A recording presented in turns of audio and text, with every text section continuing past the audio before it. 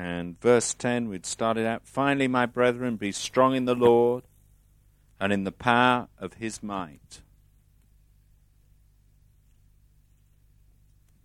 Put on the whole armor of God, that you may be able to stand against the wiles of the devil.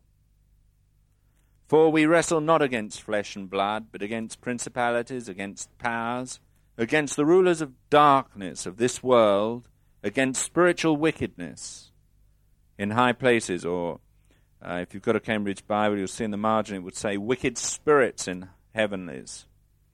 Wherefore take unto you the whole armor of God, that you may be able to withstand in the evil day, and having done all, to stand. And then it goes on with put on the whole armor of God. We were, and we'd got to the words, haven't we? Put on the whole armor of God, and we discussed putting on, what it meant to put on, what it meant to have the whole armor of God, and what the armor was, and what it meant to, by having the whole armor of God. And then, you remember, we went on to stand against the wiles of the devil. And basically, we're called to stand against the wiles of the devil.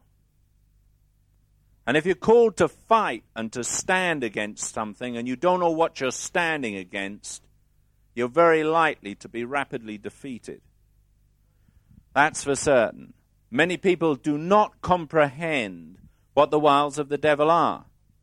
I meet a lot of people who believe that there is no devil. They'll tell you, oh, you know, that's storybook stuff.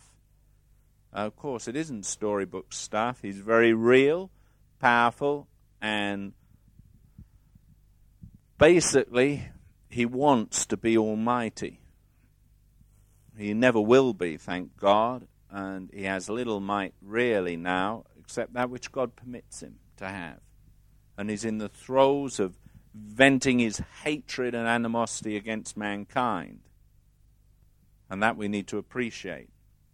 But I need to be able to stand against the wiles of the devil. And you remember I divided it into two. Does anyone remember what the first thing was we dealt with last time?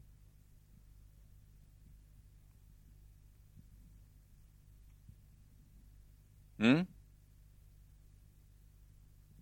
can't hear. Drawing Christians into sin. That's the first wile. He wants to draw us into sin. And the second thing was to vex us and to trouble us. And that's the next operation that I want to talk about. It's the vexing or the troubling of Christians.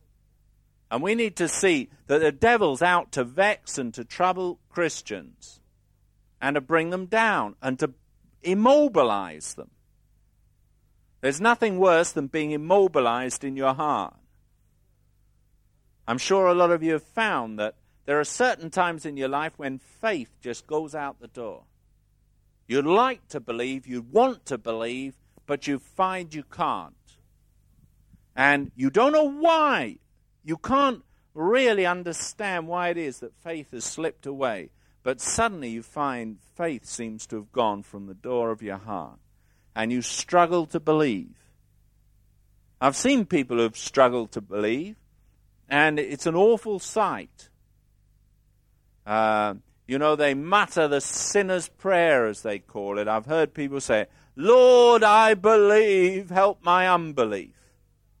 Well, God doesn't want to help your unbelief. He wants to get rid of it. Understand that. He's not in the business of building up a man's unbelief. He wants to destroy unbelief in the heart. And many people think that that's a Christian state. Well, certainly it's a state, but not a Christian one. It's a state that people get into. I do not need to come to a place where I lose faith ever. I don't need to lose out on my experience and walk with God, providing I obey what the Scripture says. I put on the whole armor of God, and then I'm able to stand against the wiles of the devil. Now, one of the things that the devil's artful at is he sows a seed in your heart, a seed of unbelief, But unfortunately, the plant that grows, instead of growing there, it has a long shoot and it comes up there. And you find you can pull it off and you never get to the root of what's really wrong. See, the devil knows that if you can identify very rapidly what's wrong in your heart, he'll try and put the matter right. So the manifestations of problems in Christians' lives are never what's really at the root of the problem. I'll give you an example. I had a woman come to see me some 18 months ago. And I remember that she was in total rebellion against God. Everything was anti-God, anti-authority, anti-this, anti-that. And she was very, very anti-God, you see. And I talked with her for a time. I'd been asked to speak with her. And I talked with her and I discussed things. And she began to open her heart. And she gave forth her venom of her feeling. And I told her if she didn't repent and turn to Christ, then she was going to be in serious trouble. And that the way she spoke was totally against God. And she went on and on and on. And she was bitter, so bitter. And I asked her why she was so bitter.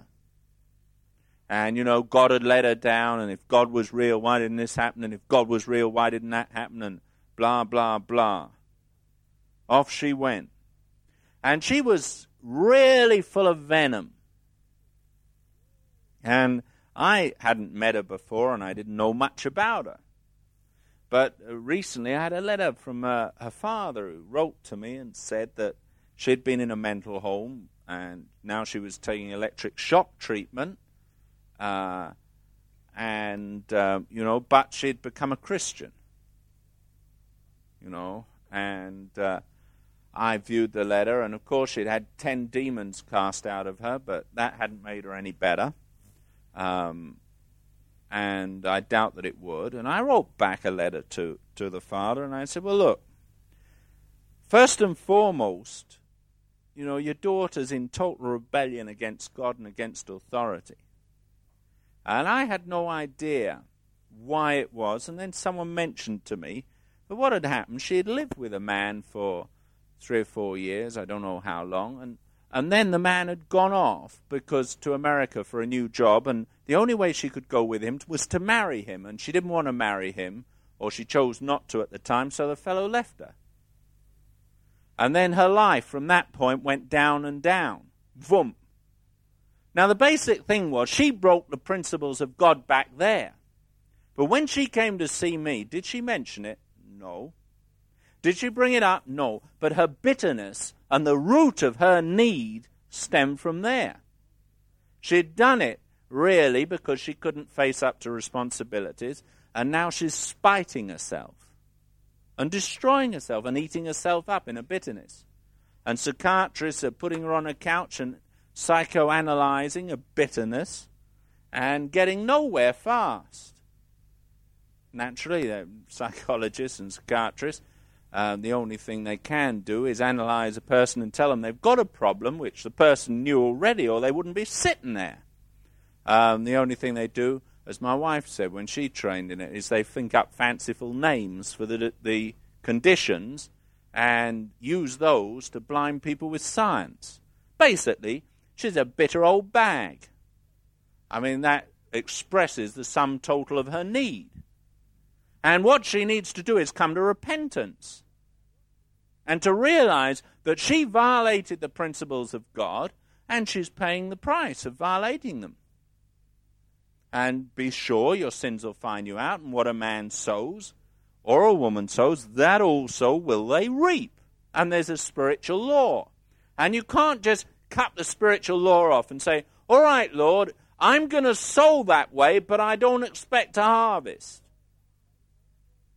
It's rather like a farmer walking out into a field one day, looking at the field and getting it plowed up by one of his men, coming the next week when it's spring, sowing all the seed, and then going away and expecting nothing to grow. That would be rather ridiculous. When he comes out, he'll find the seeds growing. It's time for a harvest. And there always is. And in our lives and our hearts are like gardens. It's no good us coming along and living and planting seed in our heart and our life and expecting at the end of 6 months we aren't going to get a harvest. Some way, somehow, God will bring a harvest. Something will come to fruition. And the consequences of it can often be disastrous. If you sow the wrong things, he that sows to the flesh will of the flesh reap corruption. He that sows to the Spirit will reap eternal life. Now, what are you sowing in your life? You say, well, surely it doesn't matter, but it does. Whatever you do is basically governing what's going to happen. You just can't live separate from God and say, all right, well, I believe it won't happen to me. I can just sow and God won't mind. God won't notice. You can't sow emotional havoc into your life like that girl did and then not expect to reap the reward of it. She reaped the reward. And it's awful. You say, well, can't God just deliver her from it? Of course he can. But at a price. The price was the blood of Jesus Christ shed on Calvary's cross. But she doesn't want to pay that price of receiving salvation because her pride won't let her. So she languishes in torment. And no one can help. Now we're told to stand against the wiles of the devil.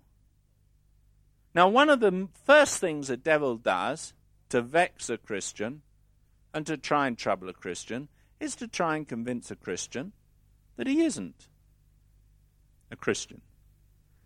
And it comes, and he will point out to you all your little warts and flaws and frowns and creases and everything else about you.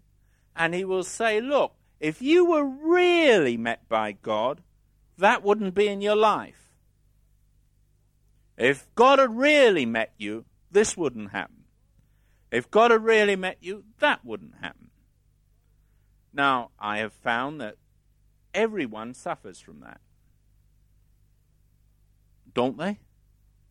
Don't you find there's a time when your mind gets vexed and you wonder and the devil kind of says into your mind, and it is the devil, it's not your thoughts, but suddenly you begin to question your own experience. And you think, well, if I'd really met the Lord, why is this happening? Or if God had really met me, why is that? Have you never found that question crop up and you start to analyze your life and you suddenly think, well, it's one of the wiles of the enemy. First thing he did to Christ when Christ had heard a voice from heaven saying, this is my beloved Son in whom I'm well pleased, and he went off and was led by the Spirit into the wilderness. If you're the Son of God. Now that is common. He'll always attack your standing and relationship with God. And our relationship with God doesn't change because of something I do. You must understand that. If I'm a son of God, I'm a son of God irrespective of what I do. And that is one of the kind of shocking things, really. Nathan came to King David, and he told a little story. You all remember the little story. And David got furious, and he said, tell me who the man is, and I'll deal with him. And Nathan looks at him and says, thou art the man. Now, David had sinned against God. He'd robbed someone else's wife, and he'd caused murder to happen. And the prophet came along, and he said to David, thou art the man. Now, David didn't immediately think, I wonder if I've ever had a real experience of God. How could I have done that thing if I'd had a real experience of God? Lord, maybe I was deceived all the time. You don't read that in the Scriptures. He didn't start thinking, well, I don't know, if God had really met me and changed me, then how come I got into such a mess? He accepted that he was the man that had committed the sin and he repented of it. And he saw that he needed forgiveness. But he never allowed the thought to enter his heart that he hadn't got a real relationship with God. He knew he had. But one of the things the enemy does in the wiles of the devil is whenever you trip up and stub your toe, immediately the enemy puts a question there. Are you a son of God? And do that? And the world will put a question there, won't they? Have you ever heard someone say, when you do something wrong and you make a mistake, you call yourself a Christian, and you do that? Have you never heard someone say that? They say, you're a Christian, are you? And do that, and you look a bit shamefaced. Sure, they're right. I mean, as a Christian, you shouldn't do it. But, I mean, they're hypocrites, aren't they? They don't pretend to be Christians. They wouldn't live up to any standard, but they demand one from you. And so they become the devil's mouthpiece. And immediately your soul gets vexed and you go down into condemnation. And then you think, oh, Lord, how can I face up to people when they know I've done this or done that? Well, if you've confessed it and you've repented before Father, that's the end of it. People want to remind you of it, that's their problem, not yours. People think it's terrible, well, they just have to put up with it. It doesn't matter. If I've turned around, all Israel could have come to David and said, Nathan said you were the man, committed murder, did this, did that, did the other. Who are you to be king? Couldn't they? In fact, what God did say at that time was one of your own household's going to rise up against you. And lo, Absalom did. And that's one of the things that traps our hearts. The wiles of the devil, he knows how to trap and vex our heart. And so he comes with continual accusation to our hearts. And he's forever accusing us. He's forever, as I said last time, he's got a kind of colour film. And he can play back all the instances in your life when you've done something wrong. And you suddenly find you go to pray and on goes the old reel and projector and he clips into all our yesterdays and you kind of go back and you begin to pray and there you are right on the screen. He's got the very thing to depress you and make you feel terrible and you think, oh Lord, how could I ever get up and preach if I'd done that? And how could I, if I'd done this, Lord, and everything else? I remember when I first came into the things of God and God met me in a glorious way, I met a man called Nicky Cruz. I shall never forget spending 2 days with Nicky, and one of his occupations before he got saved was he'd go down to the local drugstore in New York and he'd knock off the lights that were always by the door, and then he'd take a dagger out and he'd stab the nearest person to him, and he'd run off down the road wiping the blood on his shirt. Now, why he did it, he didn't know. But that's what he used to do as a dare with his friends. In fact, he was a terrible person, criminal. And God gloriously saved him and met him. And he was a gentle, meek, loving person. And I was chatting with him because at that time I was on my way out the police. And I found that the nature of man is the same, whether you're for the law or against it. Before you become a Christian, basically, your nature's evil. Everyone's nature's evil. And you're driven inside, if not outside. I mean, the cloak of respectability one wears on the outside doesn't mask what's inward. And I began to share with him and talk with him, and we sat up all night just chatting about past experiences and the things that had happened in our lives. And there wasn't much difference between him and me, except I was on one side of the law and he was on the other. I hadn't ever gone into a drugstore and stabbed someone, but I had gone into a pub and beat them over the head with something. I learned that there wasn't much difference, really, in essence. Now, the devil uses that. He knows what we were. And have you never found that you have to face up to someone and you share with them that you're a Christian and what God has done in your life, and they can immediately say, well, what about when you did so-and-so? Or what about so-and-so? How can a Christian do that? And immediately, you swallow and you think, oh dear.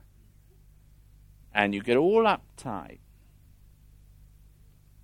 Not necessarily that the thing's wrong, it might just be questionable. And then you feel a bit embarrassed and you're not sure how to face up to it and whether you should say something or whether you shouldn't say something.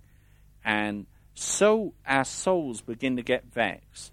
And the big question comes up in my life, have I had a real experience of God? That's always the thing that begins to crop up, because the devil wants to rob us of a belief in our true and fundamental experience of Christ. And I know that that's the wile that he uses most of all to vex a Christian. Then you get the simple-minded Christian who's got converted, and he gets worried about questions of doctrine he finds in the Bible about election. And I'm not talking about a general one. He finds a question about election, and he thinks, now, I wonder if I'm one of the elect or not. And he begins to read his Bible a bit closer, and he thinks, well, yeah, God predestinates us, and we're either predestinated or we're not predestinated. I'm not sure where I am. I wonder whether it's real or it's not real. And the argument goes on in his mind and his heart, and he just doesn't know what to think. In the end, he begins to despair. Well, the truth of it is that if you're one of the elect, you'll have had a real encounter with Christ, and you'll be born again. And that's how you know you're one of the elect. But until you've been born again, you can never possibly know you're one of the elect. Because it's not God's time to show you that you are. And therefore, you'll come into terrible confusion if you try and work out doctrines. It doesn't matter a whistle whether you are one of the elect or you're not until you're born again. And once you're born again, you'll know you are, because you wouldn't have been born again if you weren't, would you? But up to that point that you are born again, how do you know? Because you're not dead yet. And if you were dead, then you would know. But if you're not born again and you're still alive, it's possible you could be one of the elect. You just haven't come to the time of election. But a young Christian gets stumbled by that, or by doctrines about holiness, or by doctrines of demons. You can have doctrines of demons. Someone came to me the other day and said, well, why is it, in this church we don't have casting out of devils and all the paraphernalia that goes with it? Well, the reason is because, not that I don't believe in devils, but I don't believe in exhibiting them. And also, we're not here as a kind of, one of my friends down in Wales said to me that, he'd got a church of 300 people. And he said it took him 3 years to realize that he was the cheapest cabaret act in South Wales. And when he came to that conclusion, he quit his nonsense and decided that he ought to preach the gospel. It's easy to fill a church if you want to put on a cabaret for them, get people to fall over and jump and do all sorts of things. But basically, you won't bring them to Christ. But you could have a lot of excitement in the meantime, and people will come. I remember going to meetings where people would sit on the edge of their chairs, kind of looking, waiting for something to happen. Sure enough, it would happen. Well, that's fine for the flesh, but it doesn't really add anything to a man's spirit, except a little excitement and fervour, which is probably dangerous. And so he quit his act and got his church down to 40 people who wanted to go on with God. And isn't that what we're all about? We need to realize that young Christians always get stumbled by the wiles of the devil coming and suggesting something better.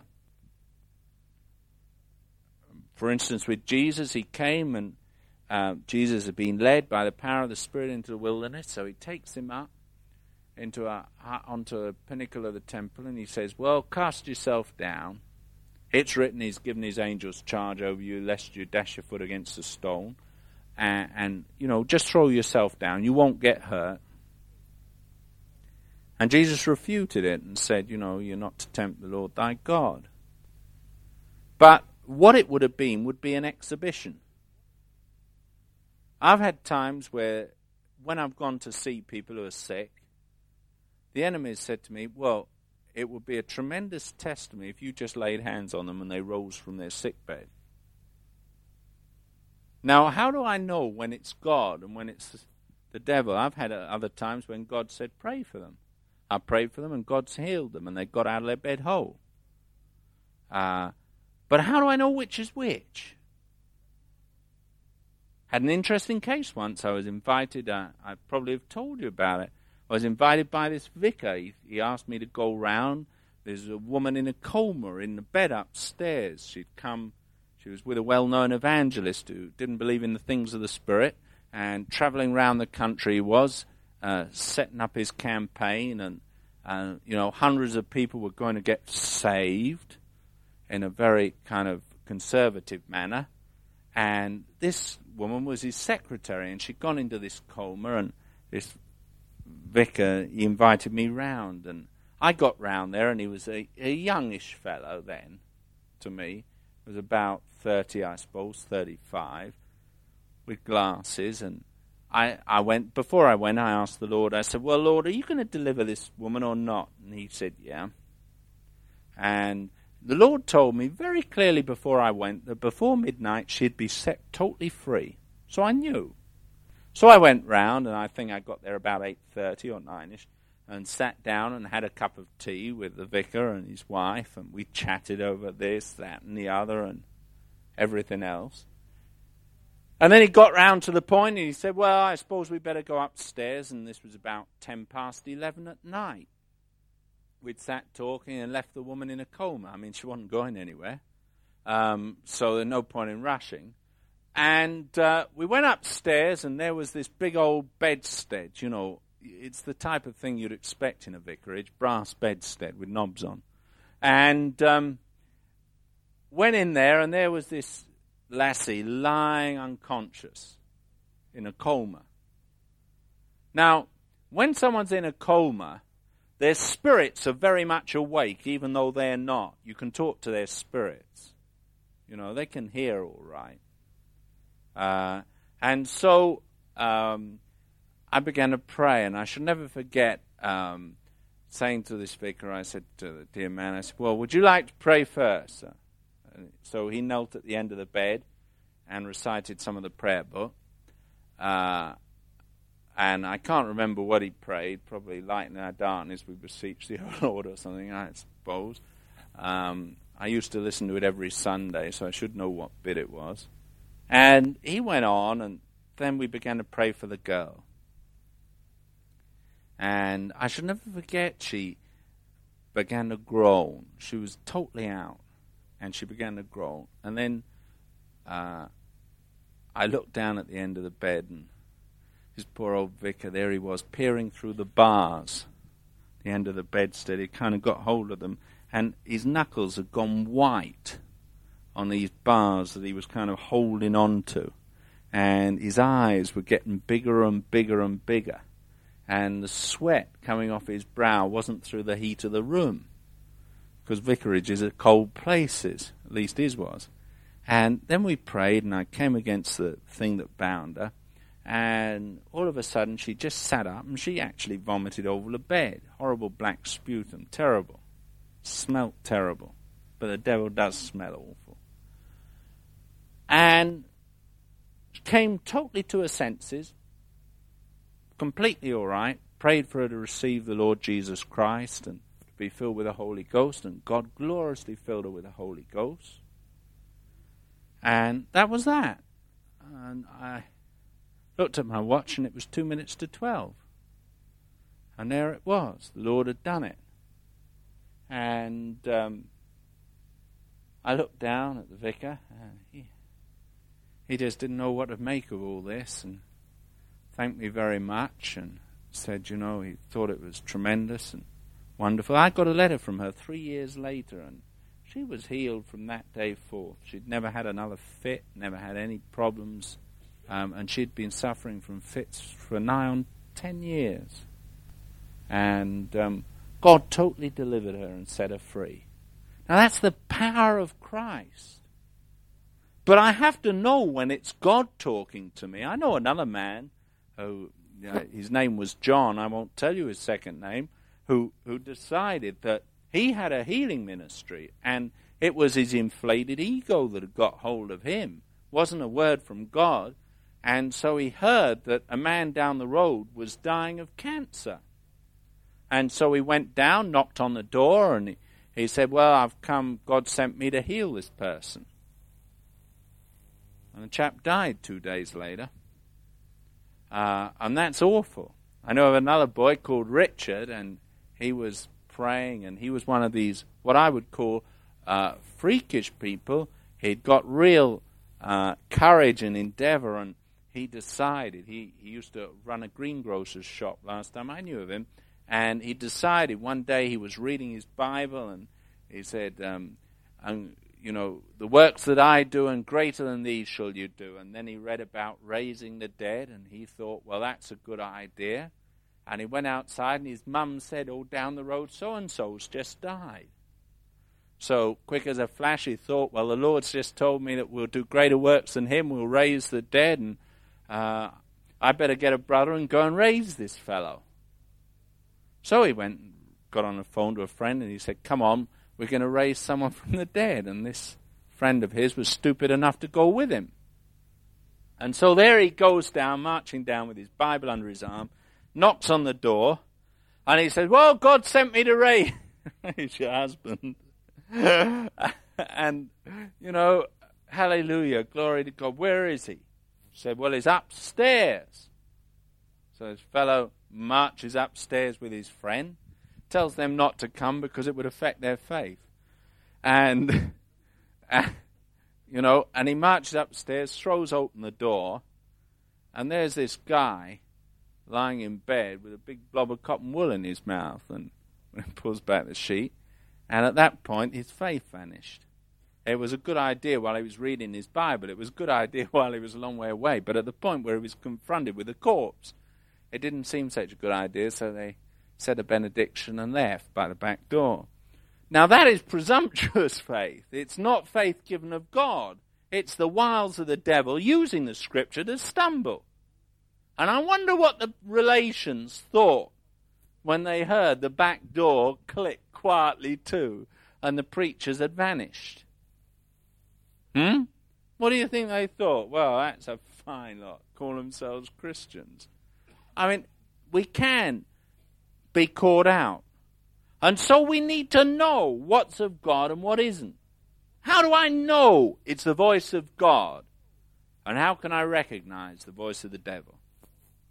That's what I need to know in my heart and life, so that I can understand which is which.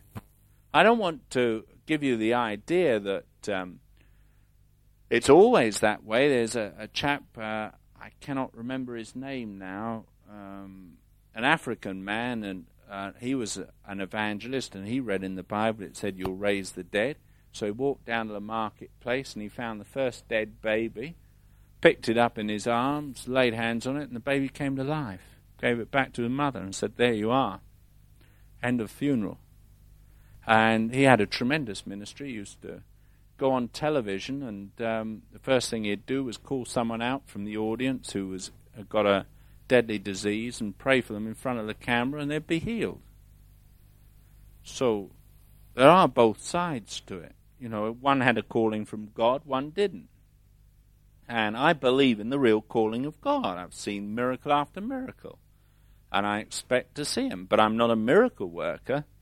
I know it only works when God wants to work it. I can't work it. And I also know that God will do what he'll do. But the wiles of the devil is to bring a young Christian and trap him into believing that he's got all the gifts and he's about to change the world. I remember when the charismatic move, to coin a phrase, started in 1964, really, it got going.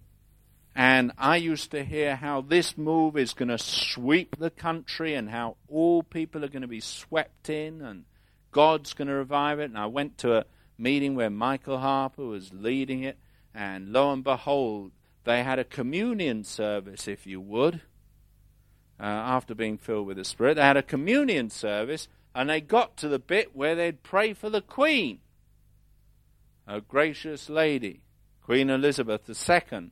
And so off they went and prayed for her, and immediately, yabba-da-dum-ba, someone thinks they're speaking in tongues, and we get a prophecy, interpretation of the tongue, which says, the Queen is going to be converted and filled with the Holy Ghost within a year. That was in 1963. It didn't happen, but that was it. Then we got another prophecy about Prince Charles. And, it was all people in a high emotional state, wanting to please everyone by a great word from God, and everyone was thrilled by it. At lunchtime, I sat down next to someone, and he told me, wasn't it wonderful? Prince Charles going to get gloriously saved and filled with the Holy Ghost. And I think that was within 3 years. It didn't happen. But everyone kind of got all elated and inflated by it. I remember I was one of the speakers, and so afterwards I told them that they ought to stop singing little choruses about lock the devil up in a little wooden box and realize that he'd got them locked in one. And I don't know, but they never invited me back after that. They didn't want me as a speaker anymore. But it was so obvious that they got caught up in their emotions.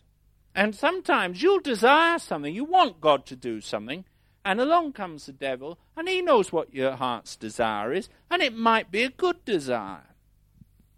But watch out that he doesn't feed you with what you want to hear, instead of you waiting on God to hear what's necessary. Now, how do I know when it's of God and when it's of the devil? That's a question. It's often asked. Well, one obvious way is what he says must never violate any scripture. God, when he speaks, will never violate scripture or scriptural biblical principle.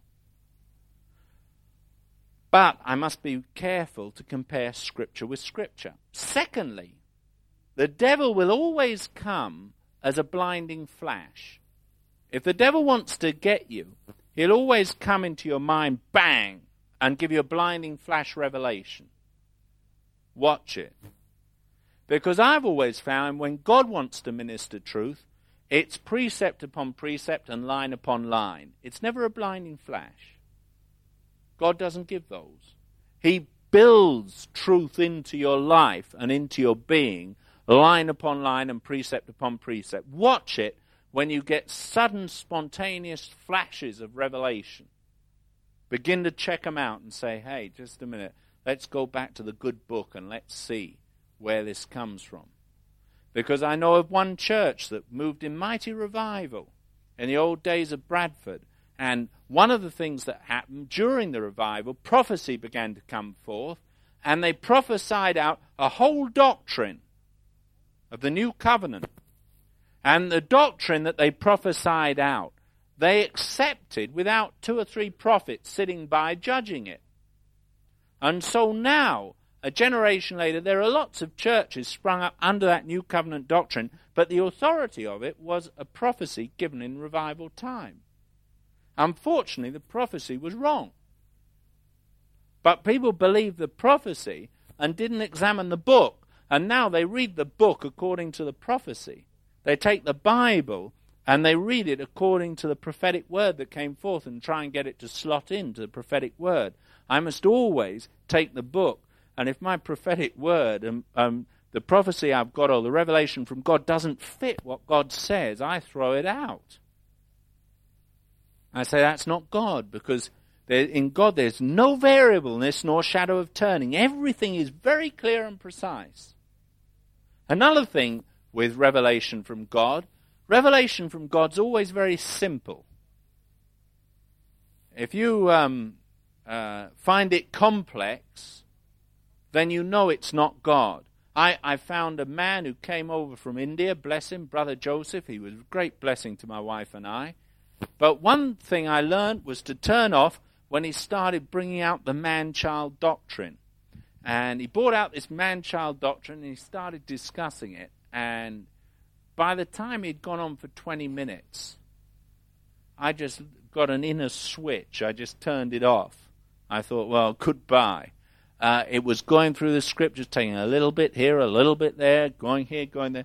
It was that complicated to work out, and it was to do with the stars in heaven. And, the scripture all began with a manifestation of the sons of God in Romans 8. And on it went, and we were going to have mighty men of God who were going to be revealed in the last times. And it was a complicated thing. It was the same as the division between the kingdom of heaven and the kingdom of God.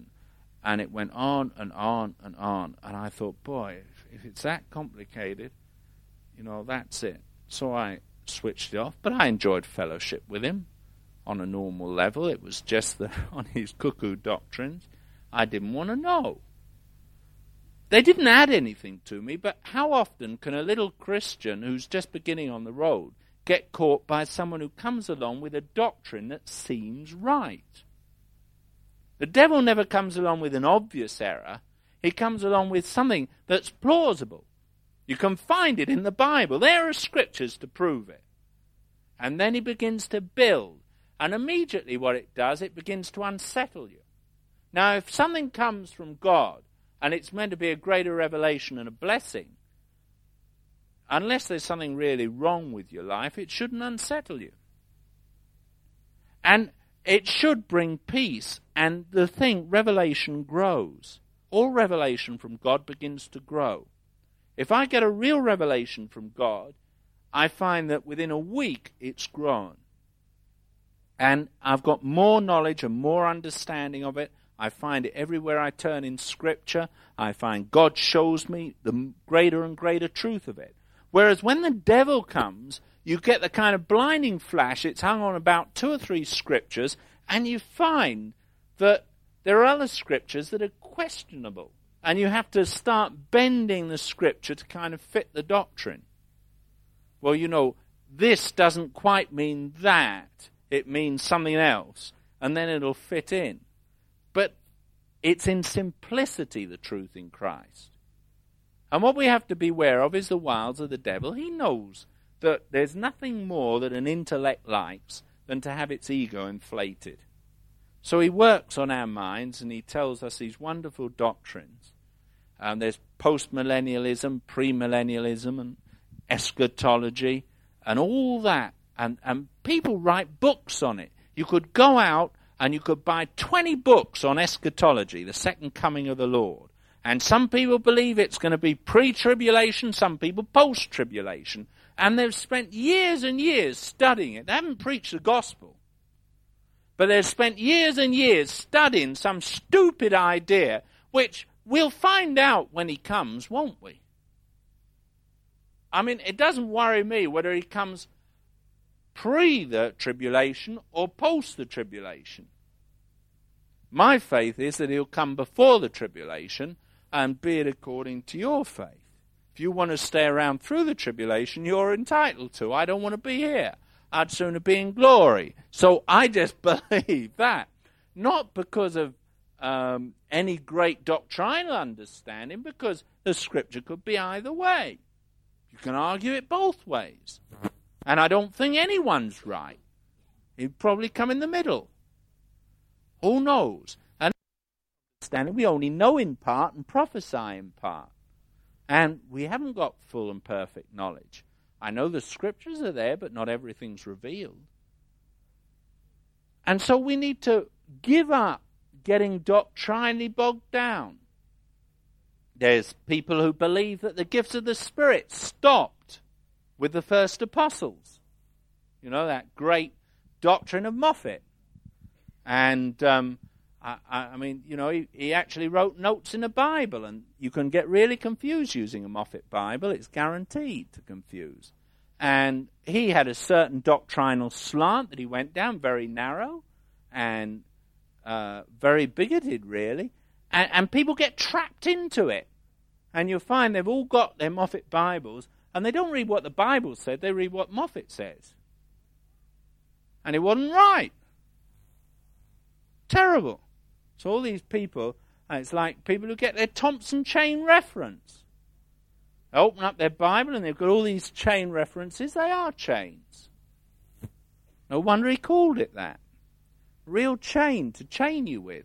You can get chained up with his doctrines. Now what we have to do is just take the Bible, any good old Bible, and read it and just believe what it says and take it at face value. And that's all. That's all I do. I just take what it says now. It says we've got to beware of the wiles of the devil. The first wile he's got is to explain the Scripture some other way than what it actually says. If anyone can show me in the Bible, for instance, let's take one of the doctrines. How many people ever had an experience with the brethren? Who was any involved with brethren? Put up your hands. Brethren churches. Go on, you were, Carolyn, you were, Charlie. Well, you were, George, were you? Okay, now, how many of you believed in this silly doctrine that the gifts of the spirits went out with the apostles? Yeah, that was good. Right, how many of you can tell me one scripture that they gave which validated that argument? There you are. Now, you see, their doctrine was one thing, but where was the biblical base for it? There wasn't one. And then you find there's another doctrine. Everyone must speak in tongues to be baptized in the Holy Ghost. Now, can anyone tell me in the Bible where it says that? But lots of people believe it as a doctrine and got hooked up on it, don't they? And they get hooked up on all sorts of things because the devil's crafty. Now, how many people I've met who have got a real experience of God and are terribly worried because they can't speak in tongues? Say, oh dear, there was a man I knew who couldn't speak a word in tongues. God had gloriously filled him with the Holy Ghost. And he used to go round and pray for the sick and they'd be healed. And he came and he had a real gift of healing. But he was convinced by some nincompoop that he wasn't baptized in the Holy Ghost because he couldn't speak in tongues. But he was exercising the gift of healing. So I said, well, where did your gift of healing come from? And he said, well, it's one of the gifts of the Spirit. And I said, well, how can you have the gift without having the Spirit? Well, he said, I don't know. So I said, nor do I. If I was you, I'd just forget it. Of course I would that you all spake with tongues. I mean, don't get me wrong. Of course, it's a wonderful gift of God, and it's really essential that you speak in tongues. Why not? If Jesus Christ is the great lover of your soul and has given the gift of tongues, isn't it blasphemy to reject a gift from the one who loves you? Well, I don't say you have to, but you may if you want to. Anyone can speak in tongues. Just speak as you kind of speak in English. It's quite simple. Speak in tongues. I've never found a problem.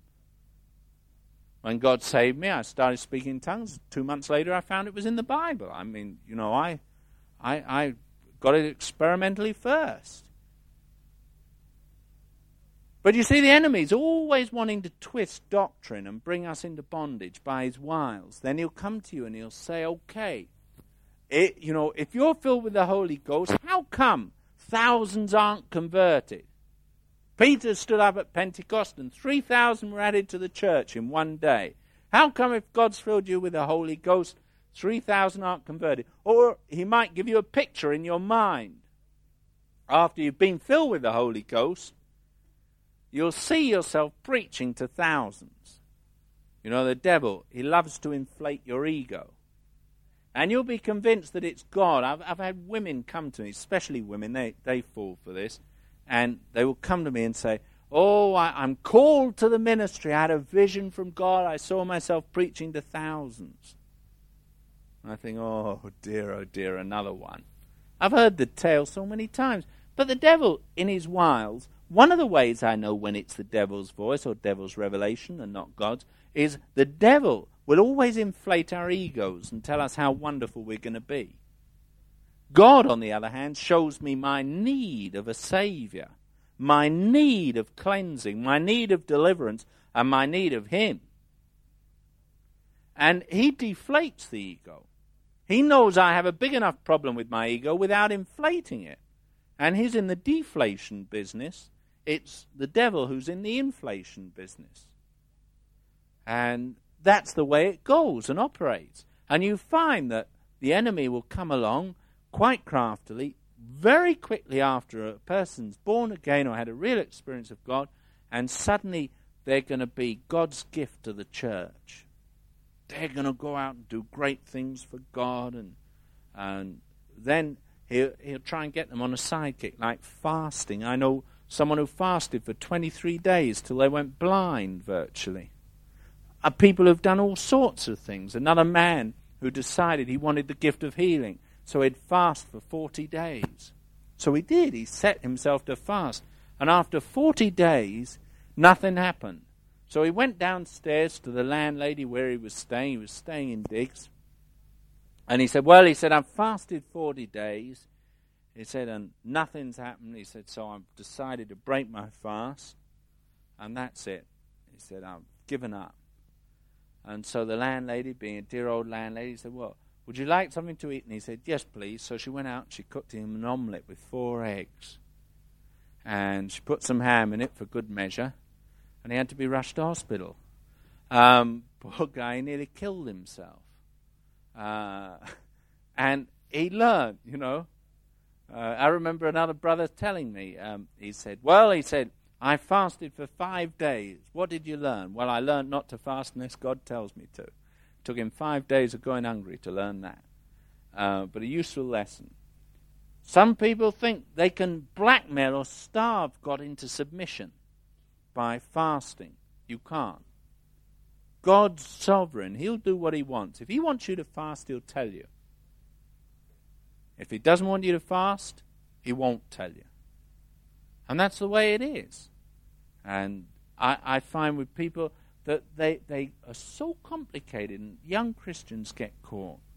And therefore Paul writes, and he says, we've got to be able to stand against the wiles of the devil. I need the armor of God. I need the word of God. I need the revelation of God. And I need the realization that there is a devil who's out to thwart my mind and to trip me up.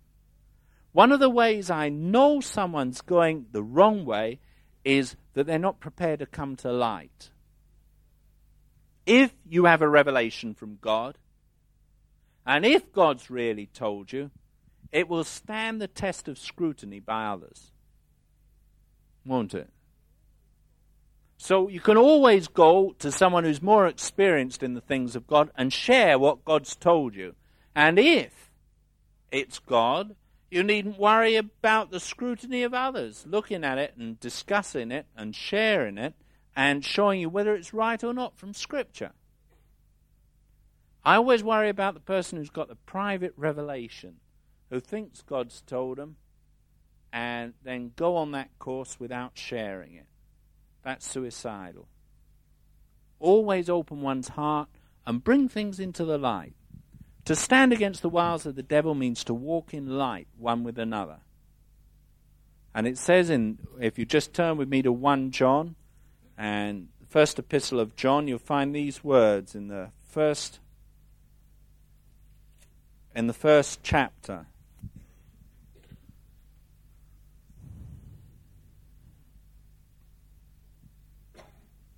And verse 4 says this, of the first chapter of 1 John, and these things write we unto you, that your joy may be full.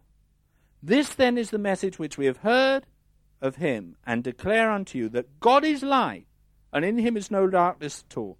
If we say we have fellowship with Him, and walk in darkness, we lie and do not the truth. But if we walk in the light as he is in the light, we have fellowship one with another, and the blood of Jesus Christ, his Son, cleanses us from all sin. If we say we have no sin, we deceive ourselves, and the truth's not in us. If we confess our sins, he's faithful and just to forgive us our sins and to cleanse us from all unrighteousness. If we say that we have not sinned, we make him a liar, and his word is not in us. My little children, these things write unto you, that you sin not. And if any man sin, we have an advocate with the Father, Jesus Christ the righteous, and he is the propitiation for our sins, and not of ours only, but also for the sins of the whole world. I want you to look down in the verse where it says, if we say that we have fellowship with him and walk in darkness, we lie and do not the truth. But if we walk in the light as he is in the light, one of the essential things is walking in the light one with another. We have to walk in honesty and openness one with another. It shows that I'm walking in fellowship with him. If you're not walking in fellowship with him, you won't be walking in light. And you'll find if you're not in fellowship, you can't. Fear stops you walking in light and openness. It's always a sign of demonic activity, or the devil's got a foothold in someone's life when they're not open and willing to share. That's a sign that there's something wrong. There's real darkness there when they're secretive. I always worry when I know a person wants to murmur behind closed doors, isn't prepared to let everything be in the light and the open. Shows there's something working in them that's not of God. If we walk in the light as he is in the light, we have fellowship one with another. And the blood of Jesus Christ, God's Son, cleanses us from all sin. What we have to do is put on the whole armor of God, that we might be able to stand against the wiles of the devil. Learn that the vexation of soul that you receive purely comes because you don't walk in light.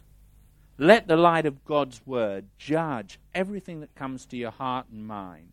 Never believe anything that comes to your mind if it contradicts the word of God. Don't accept it. Don't give place to it. It says, give no place to the devil.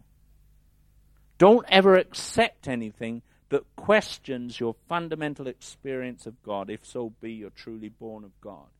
Once you know you've been born of God, that's it.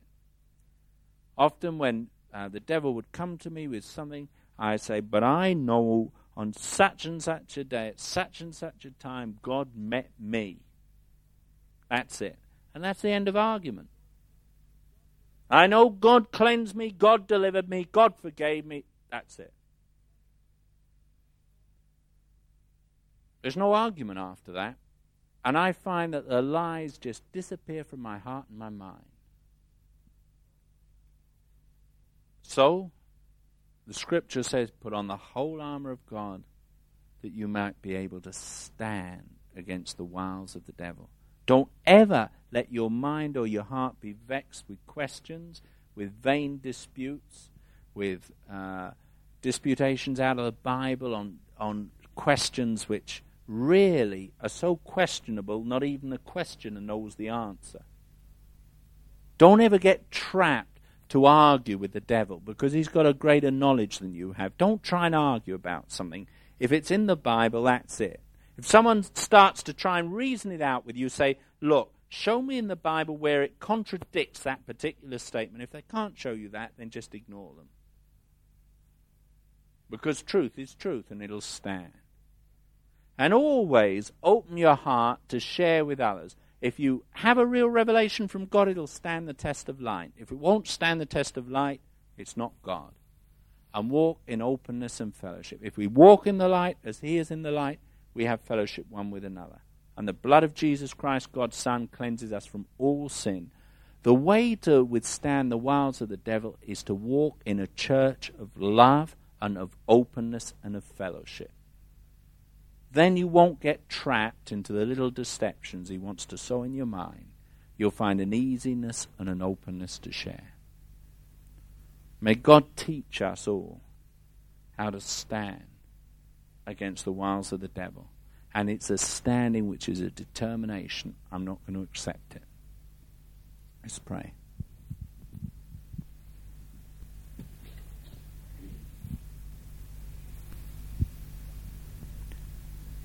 Father, we pray that you'll give us the grace and the knowledge and the understanding by your Spirit, whereby we might stand against the wiles of the devil, where we might uphold your word, walk in your way, believe your truth. Teach us, Lord, to have teachable hearts, to hear your word. Teach us, O God, how to walk in your ways. Lord, and deliver us from presumption. Deliver us from the spirit that would take hold of words that aren't ours. But give us that heart which would humble itself before thee, would hear thy word and walk in thy way. Lord, teach us how to stand against the wiles of the devil, equipped with the armor of God. Lord, keep each one, bless each one, renew each one, we pray. In Jesus' precious name. Amen.